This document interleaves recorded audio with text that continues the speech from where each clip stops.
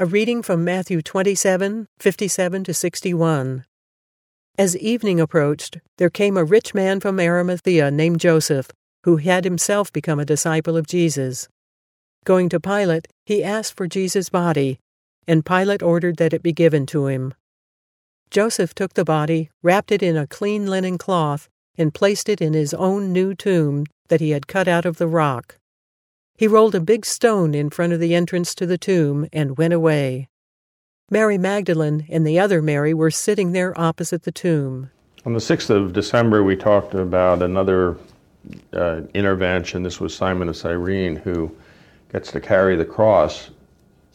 Joseph is a little different because he is a wealthy man, and yet he has become a disciple of Jesus Christ, which, if we remember the rich young ruler, we remember what Jesus had said and how difficult it is for a rich man to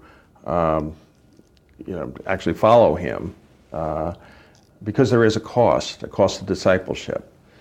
And here he is showing, I think, he's being brave and courageous because he is going to the seat of power and kind of revealing himself in that he is saying, give me the body of Christ that I may bury it in my own tomb.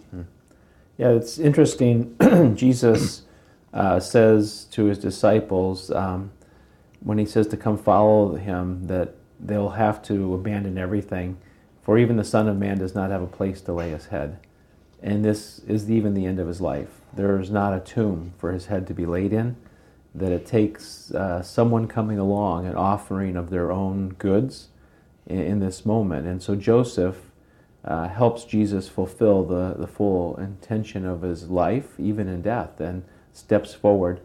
It's interesting to know how this would have affected Joseph socially in his position of wealth and the power that he had and the place that he found himself. But it is one of those moments of sacrifice for the Savior.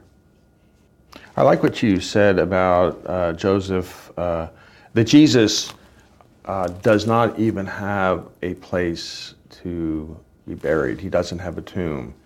And he has talked about this. He's always moving through things, but he's not possessing things.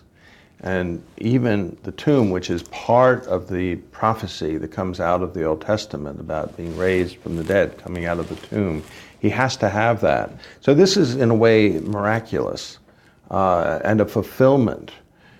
But I also like what you said about the sacrifice that this man might be making here in order to come forward to those who possess power and reveal himself publicly as a follower of Christ who has been crucified and killed as a criminal. Yeah, this is the stage of Jesus's, you can't say life, but his ministry, that he has to have the most trust, because he can do nothing for himself at this point.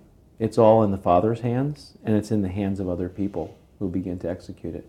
Jesus can't raise himself from the dead. When you're dead, you can't do anything. And Jesus can't care for himself in a tomb.